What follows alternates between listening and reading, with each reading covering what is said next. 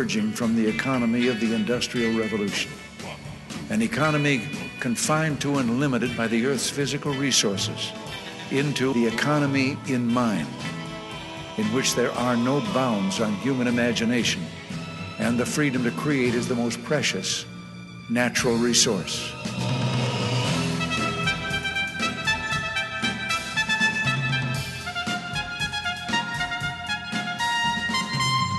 Welcome to the Soul of Enterprise, Business in the Knowledge Economy, sponsored by SAGE, transforming the way people think and work so their organizations can thrive.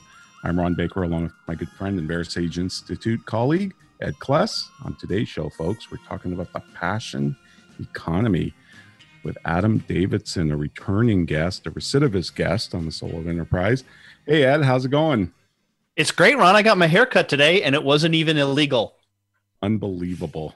I need that. And I'm out here in California. I don't think the shops are back open yet. So I envy you.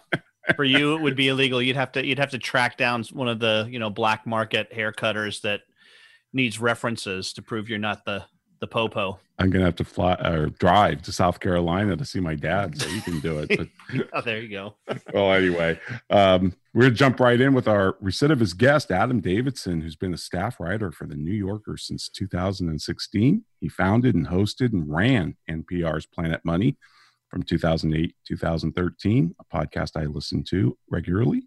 He then became an economics writer and columnist for the New York Times Magazine. He hosts the Passion Economy podcast based on the ideas of his book by the same name that we're going to discuss today. He also co-founded the Three Uncanny Four, a podcast company. So I want to ask him about that. He was a technical advisor on the film The Big Short. He's married to the journalist and novelist Jen Banbury, and they live with their son in Brooklyn and New York. But I understand he's in Connecticut. Adam, welcome back to the Soul of Enterprise. Thrilled to be back. Yeah, I'm a fan. I'm glad to be on the show. So let me ask you, just how are you doing personally with all this COVID and the lockdown and all that? Because I know you travel for your job a bit, at least you did for the book, for sure. So how's this affected you? I mean, certainly I'm on the milder impact of people who have had impacts. We left Brooklyn, New York, and rented a nice farmhouse in Connecticut so that my son can run around. And I brought my mom up because I didn't like her being alone in New York. And it's been, my 8-year-old sure wishes there were kids to play with, but my wife is teaching him and we're adjusting. From a work standpoint, I've never been busier. I keep joking that I can't wait to go back to work so I don't have to work so hard. But, and I kind of was, it's funny. And in my career as a journalist in my 20s, I just dreamed of getting to a point where people would pay me to travel. And then I traveled so much in my 30s and 40s. I'm almost 50 and I'm excited to travel for leisure, but I'm okay with less travel. Although, yes, it would be nice to go to a restaurant and get out of the house and all of those things. Yeah, I hear you. We, Ed and I travel a lot, and we're just wondering what's it going to be like to step back on an airplane, for the first time. Whenever that happens, it's just going to be weird, isn't it? It is. I mean, watching TV shows and movies, you almost want to scream at the screen, like, you guys are going to die. You can't. you're just walking around like it's nothing. So, Adam, you wrote The Passion Economy, which came out this year, right? Or January. Brilliant marketing to come out in the middle of an impeachment hearing and then quickly followed by a global pandemic. That was well, but other than that, I think the timing's really good. I found the book fascinating. It was a thoroughly enjoyable read. You profile so many different entrepreneurs and just business owners that are literally following their passion. And I guess I'm going to start with the typical question. Why did you write this book and why did you write it now? And we should tell your listeners, you are in the book and you're not in the book as much as you deserve to be because unless you don't want to be in the book and then you're thrilled. And I'm going to recuse myself from those sections, that section of the book. So Ed's probably going to talk to you about that. Yeah. But but you certainly in the VeraSage Institute had a big impact in me forming my thoughts. Basically, as a journalist, journalists, here's a spoiler alert, we tend to cover bad things. And as an economic journalist, there was lots of bad things to cover in the last 15 years or so. And much of my career was covering the financial crisis. I also spent time in Iraq, covered the tsunami in Indonesia, covered the Haiti earthquake, Hurricane Katrina. I was, one of those reporters who would go to wherever there was a crisis. And then, the financial crisis and its aftermath certainly had a huge, that was the main thing I did for years and years and years. And my work was so dark and really seeing how the economy was not functioning well for everyday people, at least somewhat everyday people. And then I think it was Jason Blummer, who's a mutual friend of ours, who the first time I was like, wait, there's this other thing going on. It's not all bad. It's not all dark. And in fact, there's a really exciting good news story to be told. And I got to say, for who I was and where I was at the time, that was sort of shocking and hard to take in for a while.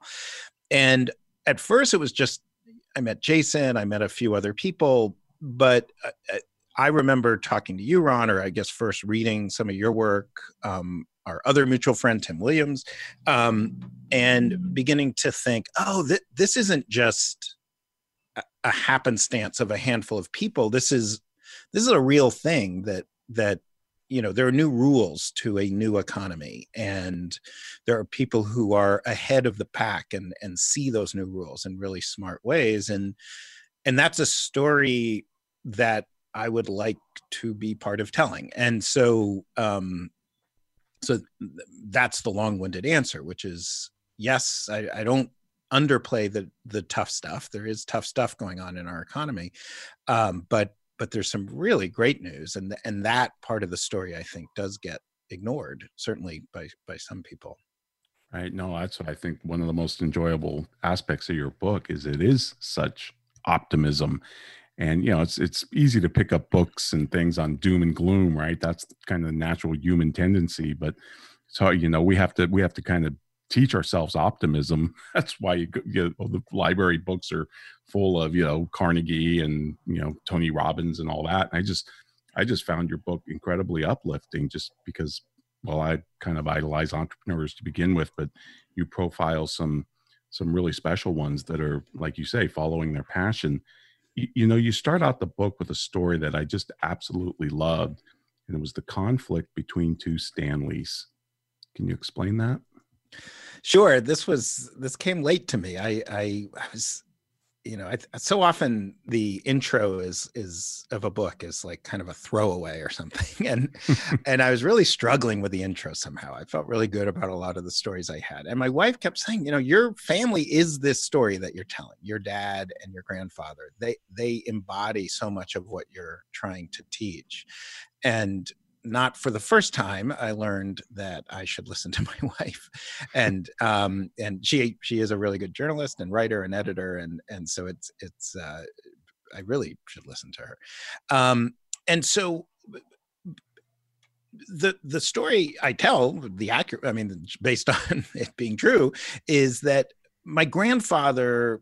I wanted to explain how the economy has changed, and this idea that we have gone from one system to another. The tape of President Reagan that you just played is indicative of exactly that shift. But telling it through the story of my grandfather, I thought was and my father was a good way to tell it. So my grandfather really was as perfect if you wanted a model of the perfect American man of the 20th century, that would be Stanley Jack Davidson Sr. He looked a little bit like Reagan, and Reagan was his hero. And he was born in 1917, and which meant that he started having kids in the Great Depression, very young, and did what men did. He got a job at a factory that made machine tools that made ball bearings. It's a tough work. It's technically the abrasives industry. So, big burly guys with blue jackets on, surrounded by mud, and the air just thick with, no OSHA rules, the air thick with abrasives.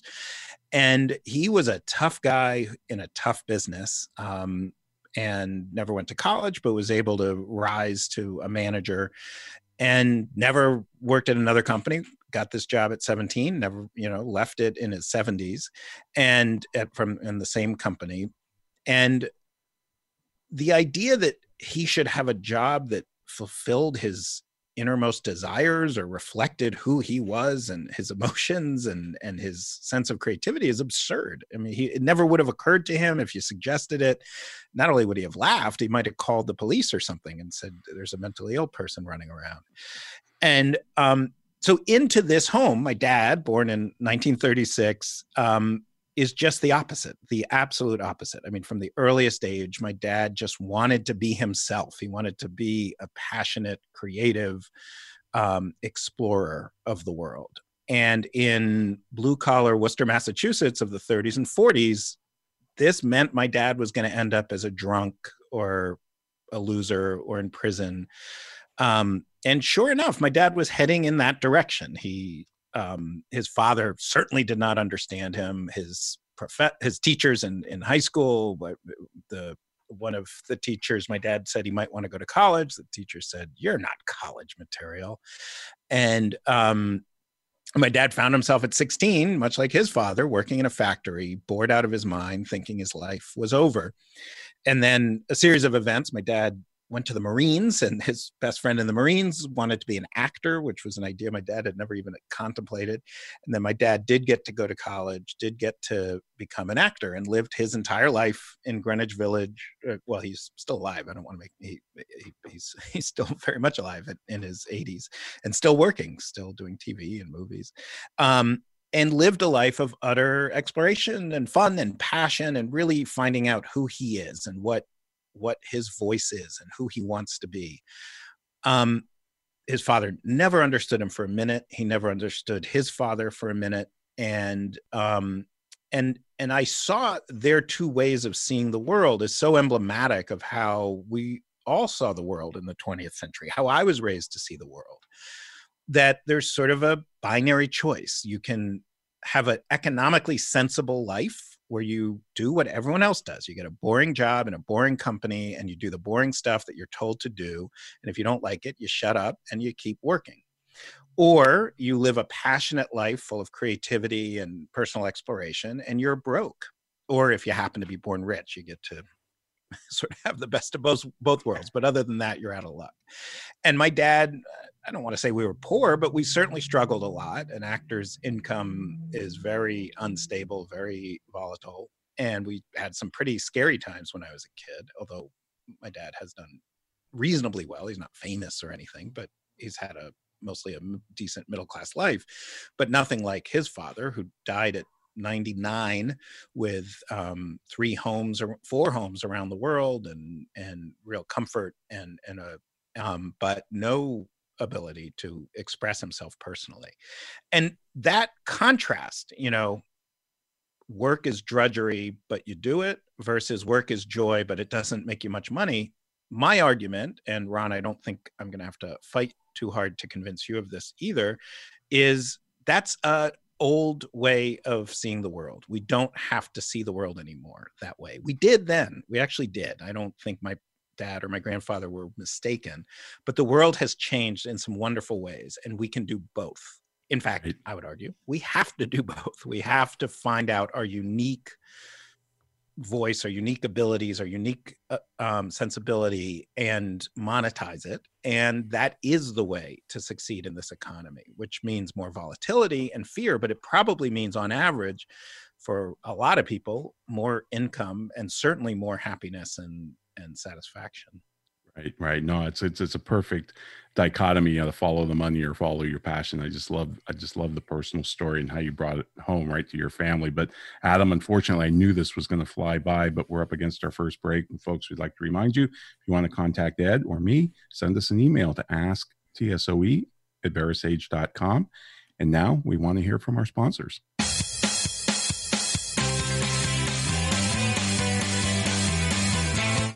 Become our friend on Facebook. Post your thoughts about our shows and network on our timeline. Visit facebook.com/Voice America. Sage provides accountants with compliance, reporting, and analytic solutions to do more for their clients. These solutions include education programs such as the Sage Accountants Network Client Advisory Service Program. This program delivers the tools to create, package, price, market, and deliver additional services to clients, increasing your profitability and delivering more value to your clients. Let Sage help you grow your business by visiting sageaccountantsnetwork.com. Have you ever read a book that changed your life? I sure have. Have you ever listened to an advertisement for a book so many times that you question the existence of God? Me too. Hello, I'm Greg Kite. I recorded the advertisement for Ron and Ed's book, The Soul of Enterprise Dialogues on blah, blah, blah, whatever. And 4 years later, we're all tired of it, especially me. But thankfully, there's a solution. For just $10 a month, you never have to hear my voice again. For a commercial-free version of The Soul of Enterprise, go to patreon.com/TSOE and subscribe now. We're always talking business. Talk to an expert. Call now toll free 866-472-5790. That's 866-472-5790. Voice America Business Network.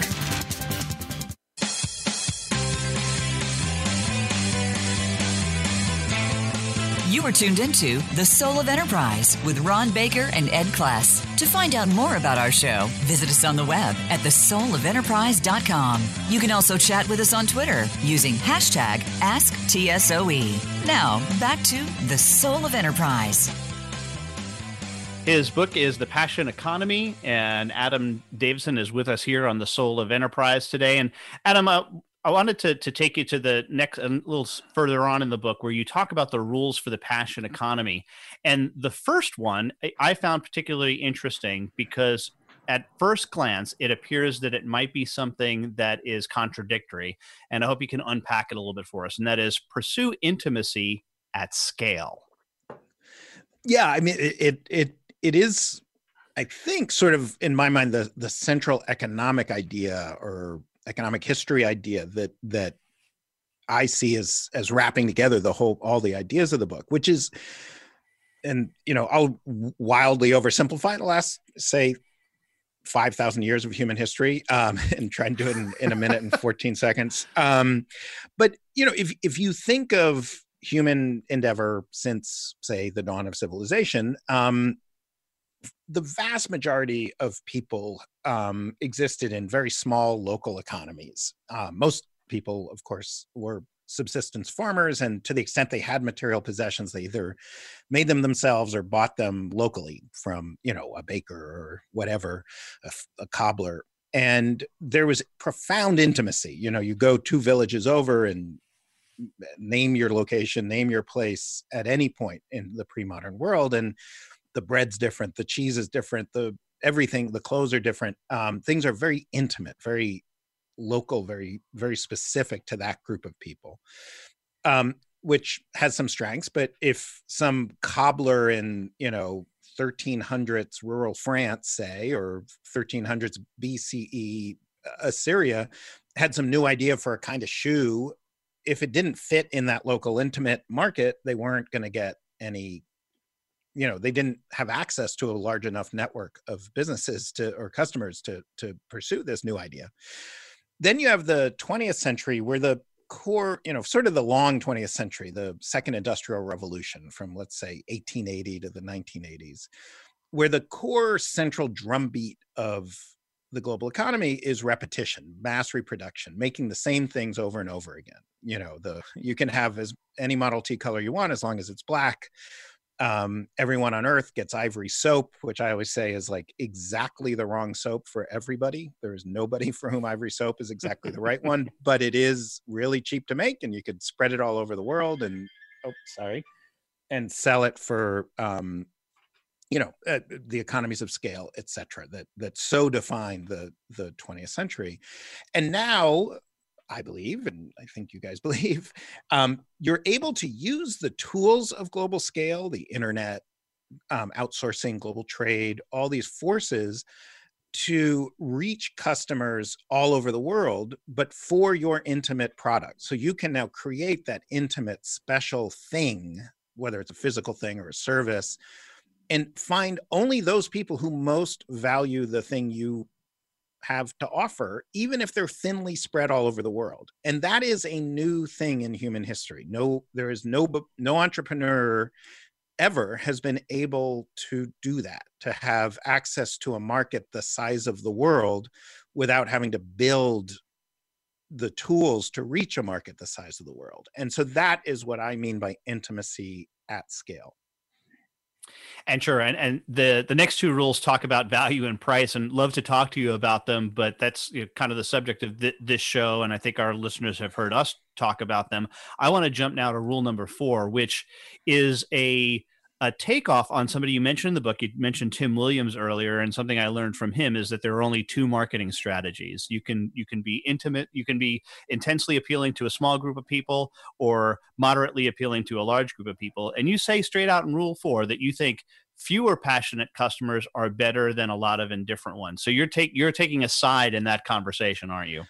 I am, for this audience. So, I mean, the way I think about it is, if you really want to be a billionaire, you probably ultimately need a lot of customers. If you're trying to build, it's not like mass production scale has gone away. It's scalier and massier than ever. If you look at Google or Facebook, their constraint is like how many human beings are alive and how many things can those people do in a day. Their constraint is basically all human activity. So it's not like scale has gone away or isn't still a way to make money. It's just they don't need us anymore. General Motors, say, or Procter & Gamble needed a lot of people, a lot of factory workers and a lot of marketing people and accountants and bookkeepers to make billions of dollars. Facebook and Google and other of those kinds of companies don't need as many of us. We don't have bargaining power. So yes, Mark Zuckerberg probably should go for everybody, but the vast majority of us are going to find a much more comfortable place. And maybe you won't be a billionaire, but you could be a multimillionaire. You could do very, very well with a passionate but smaller audience. I always think of what economists call the indifference curve, that marginal pricing is you're supposed to price at the point where somebody really doesn't care whether or not they get your product or not. And to me, sure, that makes sense if what you're going for is scale. But if you're not going for scale, you should price at the point where you're reaching the people who are freaking outedly excited about whatever it is you're offering and are willing to pay a much more reasonable price. Of course, what's interesting about that, and as you were talking, it came to me is sure, Mark Zuckerberg goes for the scale of the world and 1 billion and plus people who are on Facebook, yet it's his platform that allows us to get very specific with regard to our targeted ads.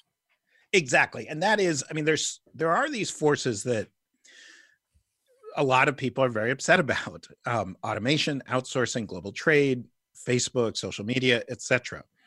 And what I don't even want to get into, like, are they all good or all bad? They're not all good and they're not all bad. But what they are tools, and they're very powerful tools that we can use. It's and another advantage of that smaller but passionate audience is Mark Zuckerberg and Jeff Bezos are not going to care about your audience. You can have a really big business, and probably the biggest business in the book is a chocolate maker that makes, is heading towards $100 million a year in revenue, which to me sounds great. I'd be very happy with a business with $100 million a year in revenue.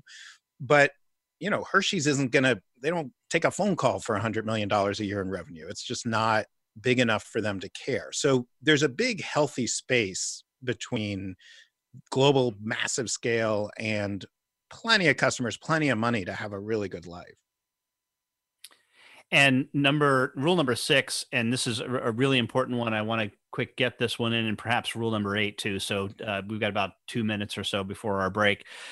And I think this one is so important because of the folks that I work with, which is primarily accountants and people who are in accounting in departments in an organization.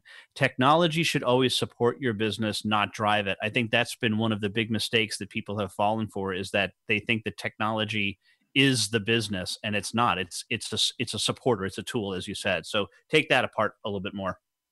Yeah, absolutely. I think that as technology advances in accounting, obviously, the book is half about accountants, or a third or something. I mean, it's very accounting focused, because I find accountants such a great model of this.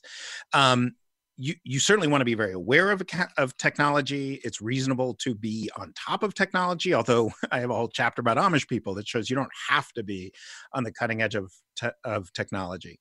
But again, unless you're Facebook or Google or really on the forefront of massive technological change, it's only going to be a tool. The thing you're selling is that core essence, the positioning, as Tim Williams would call it, the value, the actual value you're adding.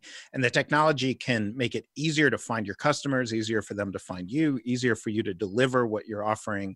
But the technology itself is just a tool. It's like the roads on the street and the telephone lines and the internet lines. It should not, if you're being driven by that business and you're not a modern day Thomas Edison, like you're following the wrong path. And rule number 8, which I also love, by the way, and it is similar to rule number 1 in that it sounds almost like an apparent contradiction, but I know it's not. In fact, Ron and I have done at least one whole show devoted to this topic. Never be in the commodity business, even if you sell what other people consider a commodity. Absolutely. I mean, a commodity is just a product where you're a price taker, where whether it's wheat or basic accounting, services, like I'll just do anybody's, tax 1040 for them. A commodity, you're always a price taker. You're not building bargaining power. You're not developing that kind of core relationship.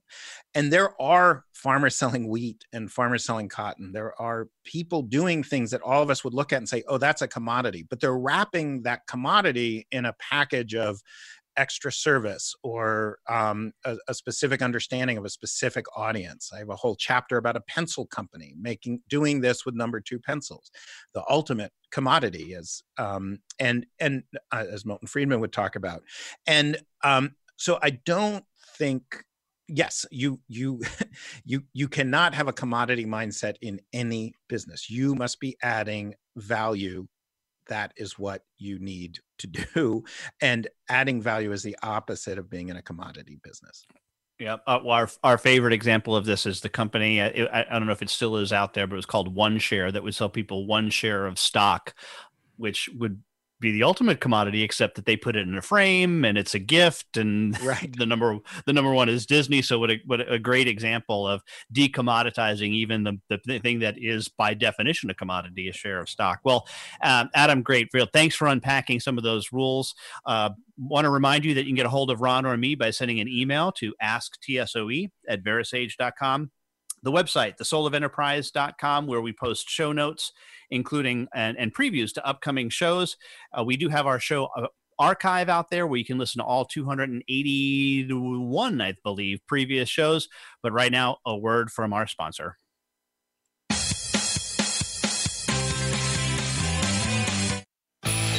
The future of online TV is here. View exclusive content from your favorite talk radio hosts and new programs that you can't see anywhere else. Visit voiceamerica.tv today. Sage provides accountants with compliance, reporting, and analytic solutions to do more for their clients. These solutions include education programs such as the Sage Accountants Network Client Advisory Service Program, This program delivers the tools to create, package, price, market, and deliver additional services to clients, increasing your profitability and delivering more value to your clients. Let Sage help you grow your business by visiting sageaccountantsnetwork.com. Have you ever listened to an online radio show that changed your life? I'm required to say that I have. Have you ever stopped listening to an online radio show because the commercials were mind-numbingly repetitive?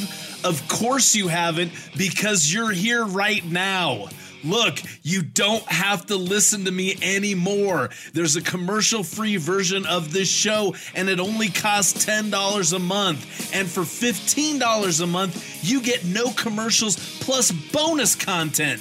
Go to patreon.com/TSOE, subscribe now, and be free. You're worth it. From the boardroom to you, Voice America Business Network.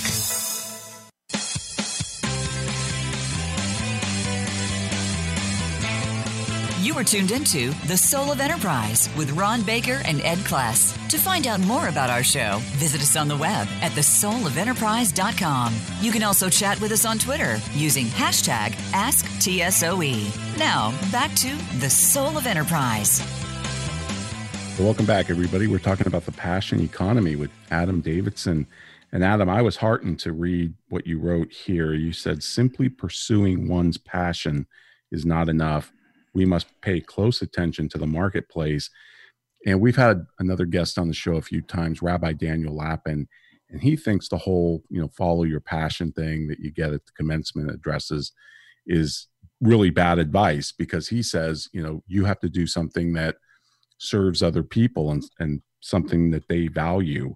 And then you learn to love it over time, because if you just follow your passion, it can kind of sink into narcissism. React to that. Yeah, this is sort of the debate. I don't think I even really understood there was a passion literature, but you learn pretty quickly when you write a book called The Passion Economy. And part of it is it's not, I think different people define the word passion in different ways. I would say if I had to write the book over again, I'm very proud of the book, obviously, but there's a couple points that I would have hammered a little more carefully. So one thing is, I don't think most people are born with a passion, or that you either have one or you don't. I certainly don't think that.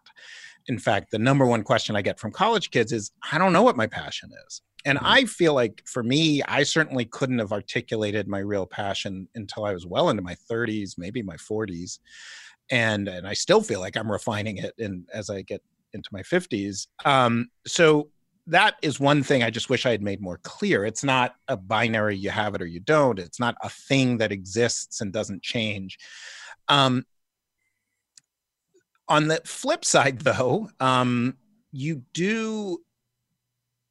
passions are not I don't know that they're invented. They might be, I think they're a bit discovered. And, and I think the way to discover them is to do a lot of jobs and take those jobs seriously and pay a lot of attention to what you're enjoying and what you seem to be good at and what the market is communicating to you. Sometimes the market is just your boss or your coworkers. And for a lot of people, they'll never be facing a market in a traditional sense. They'll never be selling products and services openly. They'll just be an employee. And the passion might not be the specific product. Like, again, to use Jason Blummer, our mutual friend, I think he would have been very happy to have never become an accountant. Like, accounting is not his passion. I think his passion is engaging people creatively, thinking about ways to solve their problems. And he could have done that in a lot of other professions. But he had to do it in a profession, and accounting is a pretty good one to do it in. So I think I agree with Rabbi Lapin more than I disagree. I just emphasize the words a little differently. Another thing I would say, though, is having a clearly identified, like, oh, here's something I seem to be pretty good at, and it's something that other people value to the extent they're willing to actually pay money for it, is a hugely valuable thing to know about yourself. It's so valuable that might take 10 or 15 years to find, and that's okay. That's worth it. Like if you look back at America or the entire world before, say, the 1940s, nobody was going to college. Nobody was thinking about, very few people, I mean, ministers and stuff. I think in 1970, only something like 7% of Americans were graduating college. There wasn't a cultural sense that college was a necessary process to find what you were going to do with your life. It was a thing that you did if you wanted to be a minister. And I think of whether we call it passion or your unique skill set or whatever, it's worth finding, and it takes a long time to find. It takes well into your 20s, probably your 30s. If you happen to have it earlier, that's wonderful. That's really lucky, but you're rare. But it's worth it. And what I would like to think will happen, and I think you guys are part of this, is we'll develop a new language to talk about these kinds of things, just like you've developed a new language to talk about what is the value in a service provider provides, so that, you know, you're not embarrassed to say, oh, my kid's 28 and he still doesn't know what he's doing. You're saying, my kid's 28 and he's well on his way to identifying his core passion, his core value add. Right. No, and your passions can change too, can't they? I started as a CPA, which I was incredibly passionate about, knew I wanted to do it in high school, but then started getting into other things as I got older, and that passion totally flipped on me.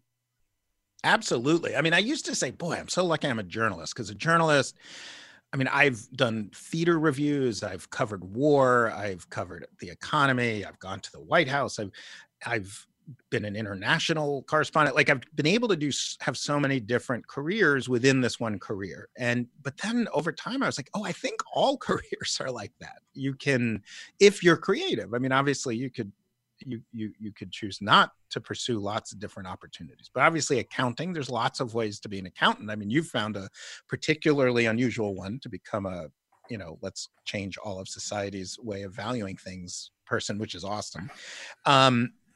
So I don't think that's so rare. I think it's rare that in some fields, it's rare that people actually try it, but it's not rare in the world that you can try to shift your passion. I do think shifting, like, there's a sense of taking stock of where you are and building on it that I think is just good practical advice. Like, if you're 38 and you realize, boy, I made the wrong call, I hate the law, I hate being a corporate lawyer, maybe you should still realize there are some skills you have, and can you apply those skills without doing all the stuff you hate about that job? By the way, I think every 38-year-old corporate lawyer hates being. It's been my experience. Somewhere in the book, you talk about somebody who wrote a list of everything they were good at, but then circled the ones that they really enjoyed. And, you know, obviously that's a little bit easier when you're in your 30s or 40s than it is when you're in your 20s. But you just also mentioned something that I wanted to ask you about, because I get it. I get this question a lot from young people when they say, well, I haven't found my passion. How do I find my passion?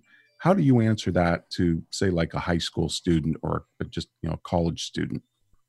You know, it's a weird paradox, because I think finding your passion, you know, aside from finding, you know, the love of your life, is probably the most important thing in the world.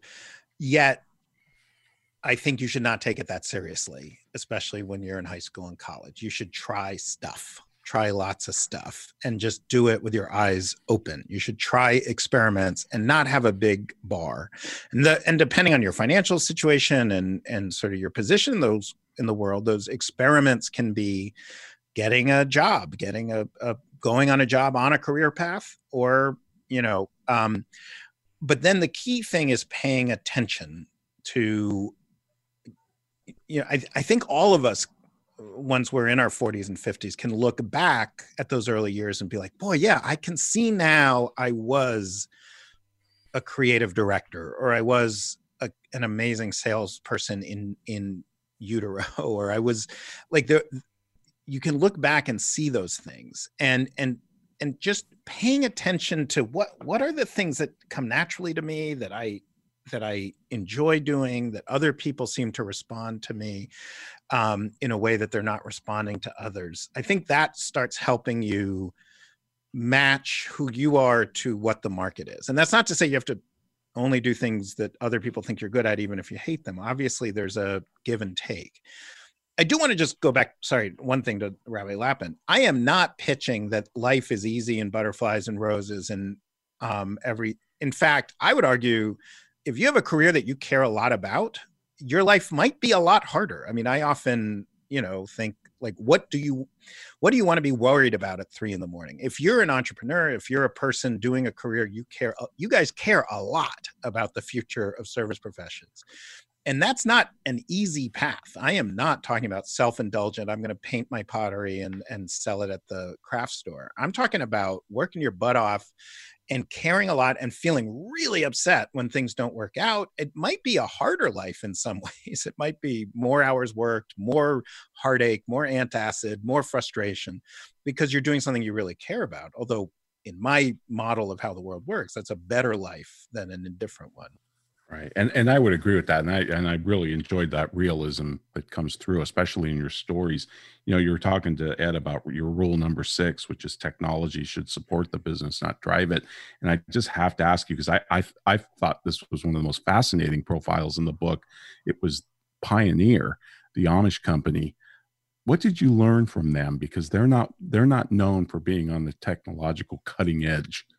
Yeah, this is a company run by a very religious Amish family, and I see that Greg LaFollette tweeted. He's a good buddy of mine, and my son and his granddaughter are very close friends, and FaceTimed together today. The Amish. Here's something amazing about the Amish. I have a lot of Amish friends, and I remember one of them saying to me and my wife, "You think we're simple, but we're not simple. You're simple. You just take whatever the latest technology is and you just do whatever it tells you." We look at every piece of technology and we really ask, is this good for us or bad for us? Is this good for our families? Is this good for our faith? Is it good for our values? And that is true. That is something that happens. They don't reject cars because they don't like cars. They reject cars because they spread families out. They break the spine of a community. And I know we have to go to a break, but I would say Pioneer is a perfect example of how that approach can actually manifest itself in a really well-run business where the highest level of lean manufacturing, efficient manufacturing, global sales for a company that has 4 cell phones and only a small number of people there even use email, and their email is way primitive compared to ours. But they're adding real value that transcends whatever technology they're using. Right. No, I just love that story. And you also spent some time at a winery I always say that wineries, they're farmers, but they are incredible marketers because they have all this different wine out there and different price points. And it's just fascinating. But folks, you're going to have to read the book in order to get some of those great stories. And now I'd like to remind you, you can go out to ratethispodcast.com/TSOE. Give us a rating. Also, we will post full show notes with our interview with Adam today at thesoulofenterprise.com. Links where you can find his book and other things. And now we want to hear from our sponsor, Sage.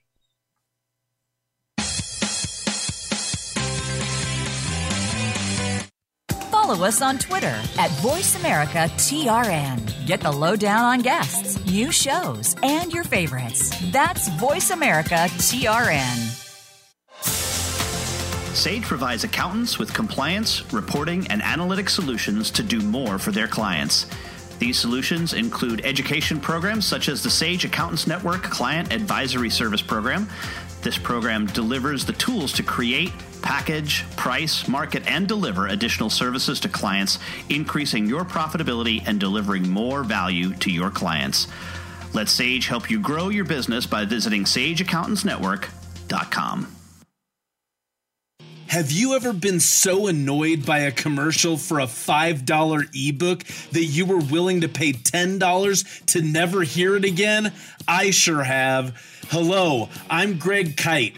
Over the last several years, you've come to hate me, and I hate me too. By now, you know that for $5, you can get a copy of Ron and Ed's book. What you might not know is for twice that much every month for forever, you can stop hearing me plug Ron and Ed's book, which totally makes sense, like the Diamond Water Paradox. Go to patreon.com/TSOE and subscribe today. Please, for the love of God, make it stop! When it comes to business, you'll find the experts here. Voice America Business Network.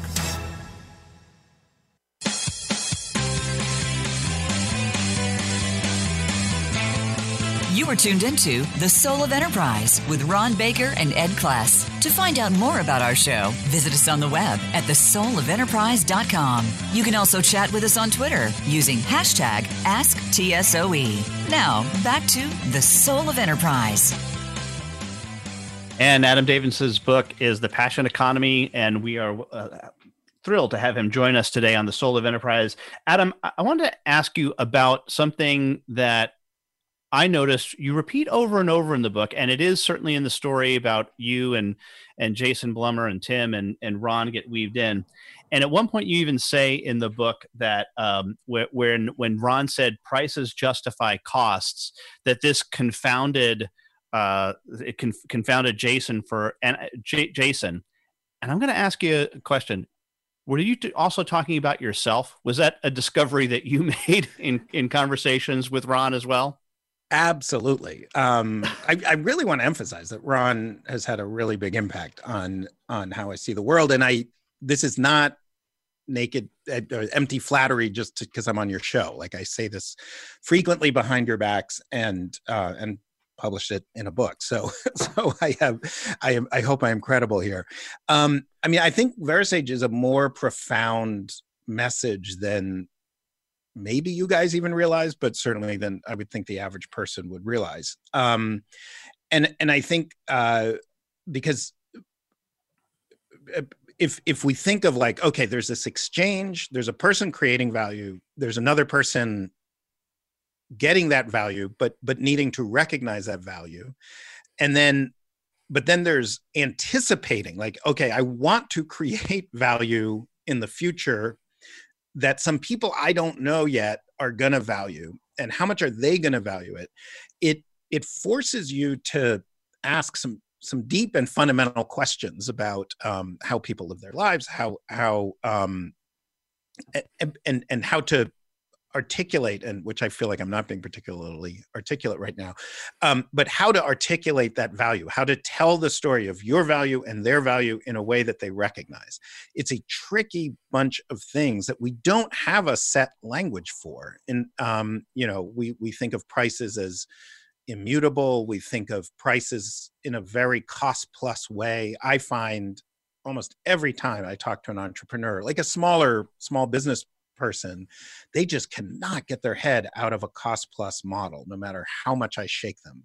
So I think for some people, it feels unfair to charge unmoored, untethered from the cost of producing the good or service, without realizing that it is the very act of either charging more, or in some cases charging less than people expect, that allows you to create that good or service in the first place. So it's not, pricing is not the thing that happens at the very end of a transaction as a sort of rote, quick thing. Pricing is the profound question in the middle. And, I'm not a libertarian like you guys are, but I am very influenced by Hayek and sort of the magic of the price mechanism. When Milton Friedman talks about it using the, what's his name, Reed, I find that, I think price is a very profound connector of humans in a way most people do not recognize, particularly people from my world, of the more kind of left of center part of the world. It's not widely accepted or seen. Well, even the word that, and I love the fact that you are a word guy like I am and my dad, and you take apart passion and the understanding of suffering. But the word transaction itself has this notion, and we don't realize it because we don't take apart the word, that the word transaction means beyond the action, right? Beyond the action of us exchanging this goods, there's something beyond it. It's deeper. And to that end, I want to take you to a quote that you say. It's, you say, I happen to be an unobservant Jew and spend little time thinking about God or spiritual things. I found that the closer I adhere to a passion economy approach to my work, the more meaningful my work becomes. And I want to share with you, again, Ron talked about Rabbi Lapin earlier, something that he said on our show, I think the first time he was on, and that is that the Hebrew words work and worship are the same word. And how incredibly profound that is. And it seems to me that you've gotten to that essence of it in a sense without even knowing it. Yeah, I think there's something in Judaism, I'm sure it exists in many other faiths as well, but that echoes a lot of what we're talking about, prayer. And I mean, I remember a very influential rabbi in my life was telling me, I don't pray every day because I'm dying to pray every day. It's not like fun. And a lot of days it really sucks. Like, I got to get up earlier than I want to. It's cold. I got to go to the synagogue, and then I'm thinking about the office. But if I don't do that work, I'm never open to those real moments. And the idea that connection to God or that connection to a customer is the way that we connect. And the more thought and effort goes into that, the more you open yourself up to the possibility of profound connection. It doesn't mean it's always there or it's guaranteed. So yeah, I like that idea a lot. I had never thought about transaction in that way. I love that as well. Yeah. Well, we only have about 2 minutes left or so. And well, a little bit longer than that. And I want to ask you about this. And you made a joke about it earlier and said that, releasing a book in the middle of a global pandemic was perhaps not the best marketing. And Ron tried to jump in and correct you. But I want you to ask him, what are your thoughts on the passion economy in the age of COVID-19? I think that it is more relevant. I really do. I think that COVID-19 is doing a bunch of things that speak to the work you guys have been doing, for decades, and the work I've been doing for months and years, which is honing in on that core value and honing in on the fact that value it's not a geographic, one way I see another way to tell this whole story is geography. So, 30 years ago still exists, but 30 years ago, very much, I think most accountants were working on projects within, 10 or 20 miles, whatever, of their office. Same for doctors, same for professors, same for everything else. And the more we're able to fluidly and comfortably work with people all over the world, the more we have to add that value, and the more we're rewarded for adding that value.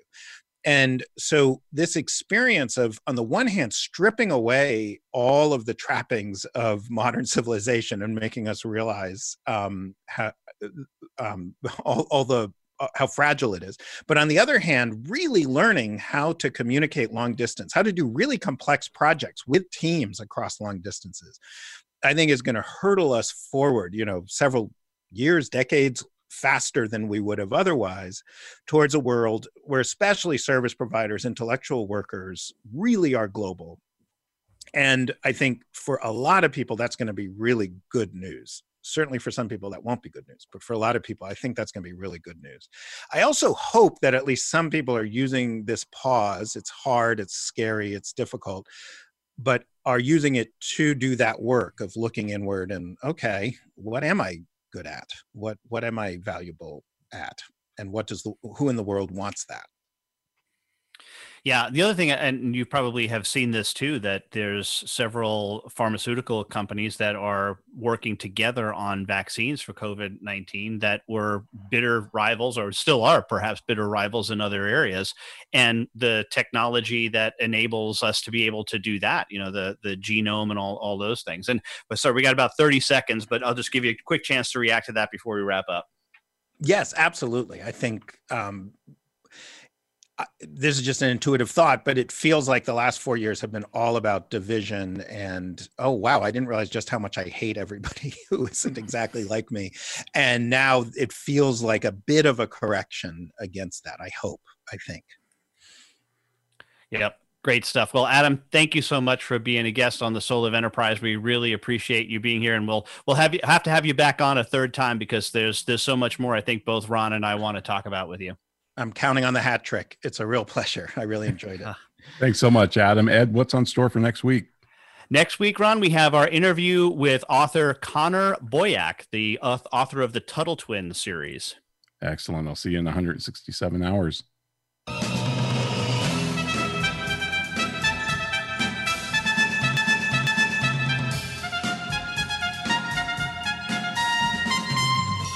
This has been the Soul of Enterprise, Business in the Knowledge Economy, sponsored by Sage, transforming the way people think and work so their organizations can thrive. Join us next week, folks, on Friday at 1 p.m. Pacific time. In the meantime, check out thesoulofenterprise.com. We'll have full show notes up there with our interview with Adam Davidson and his book, The Passion Economy. Also, you can contact Ed or me at asktsoe@verisage.com. Thanks for listening, folks, and stay safe.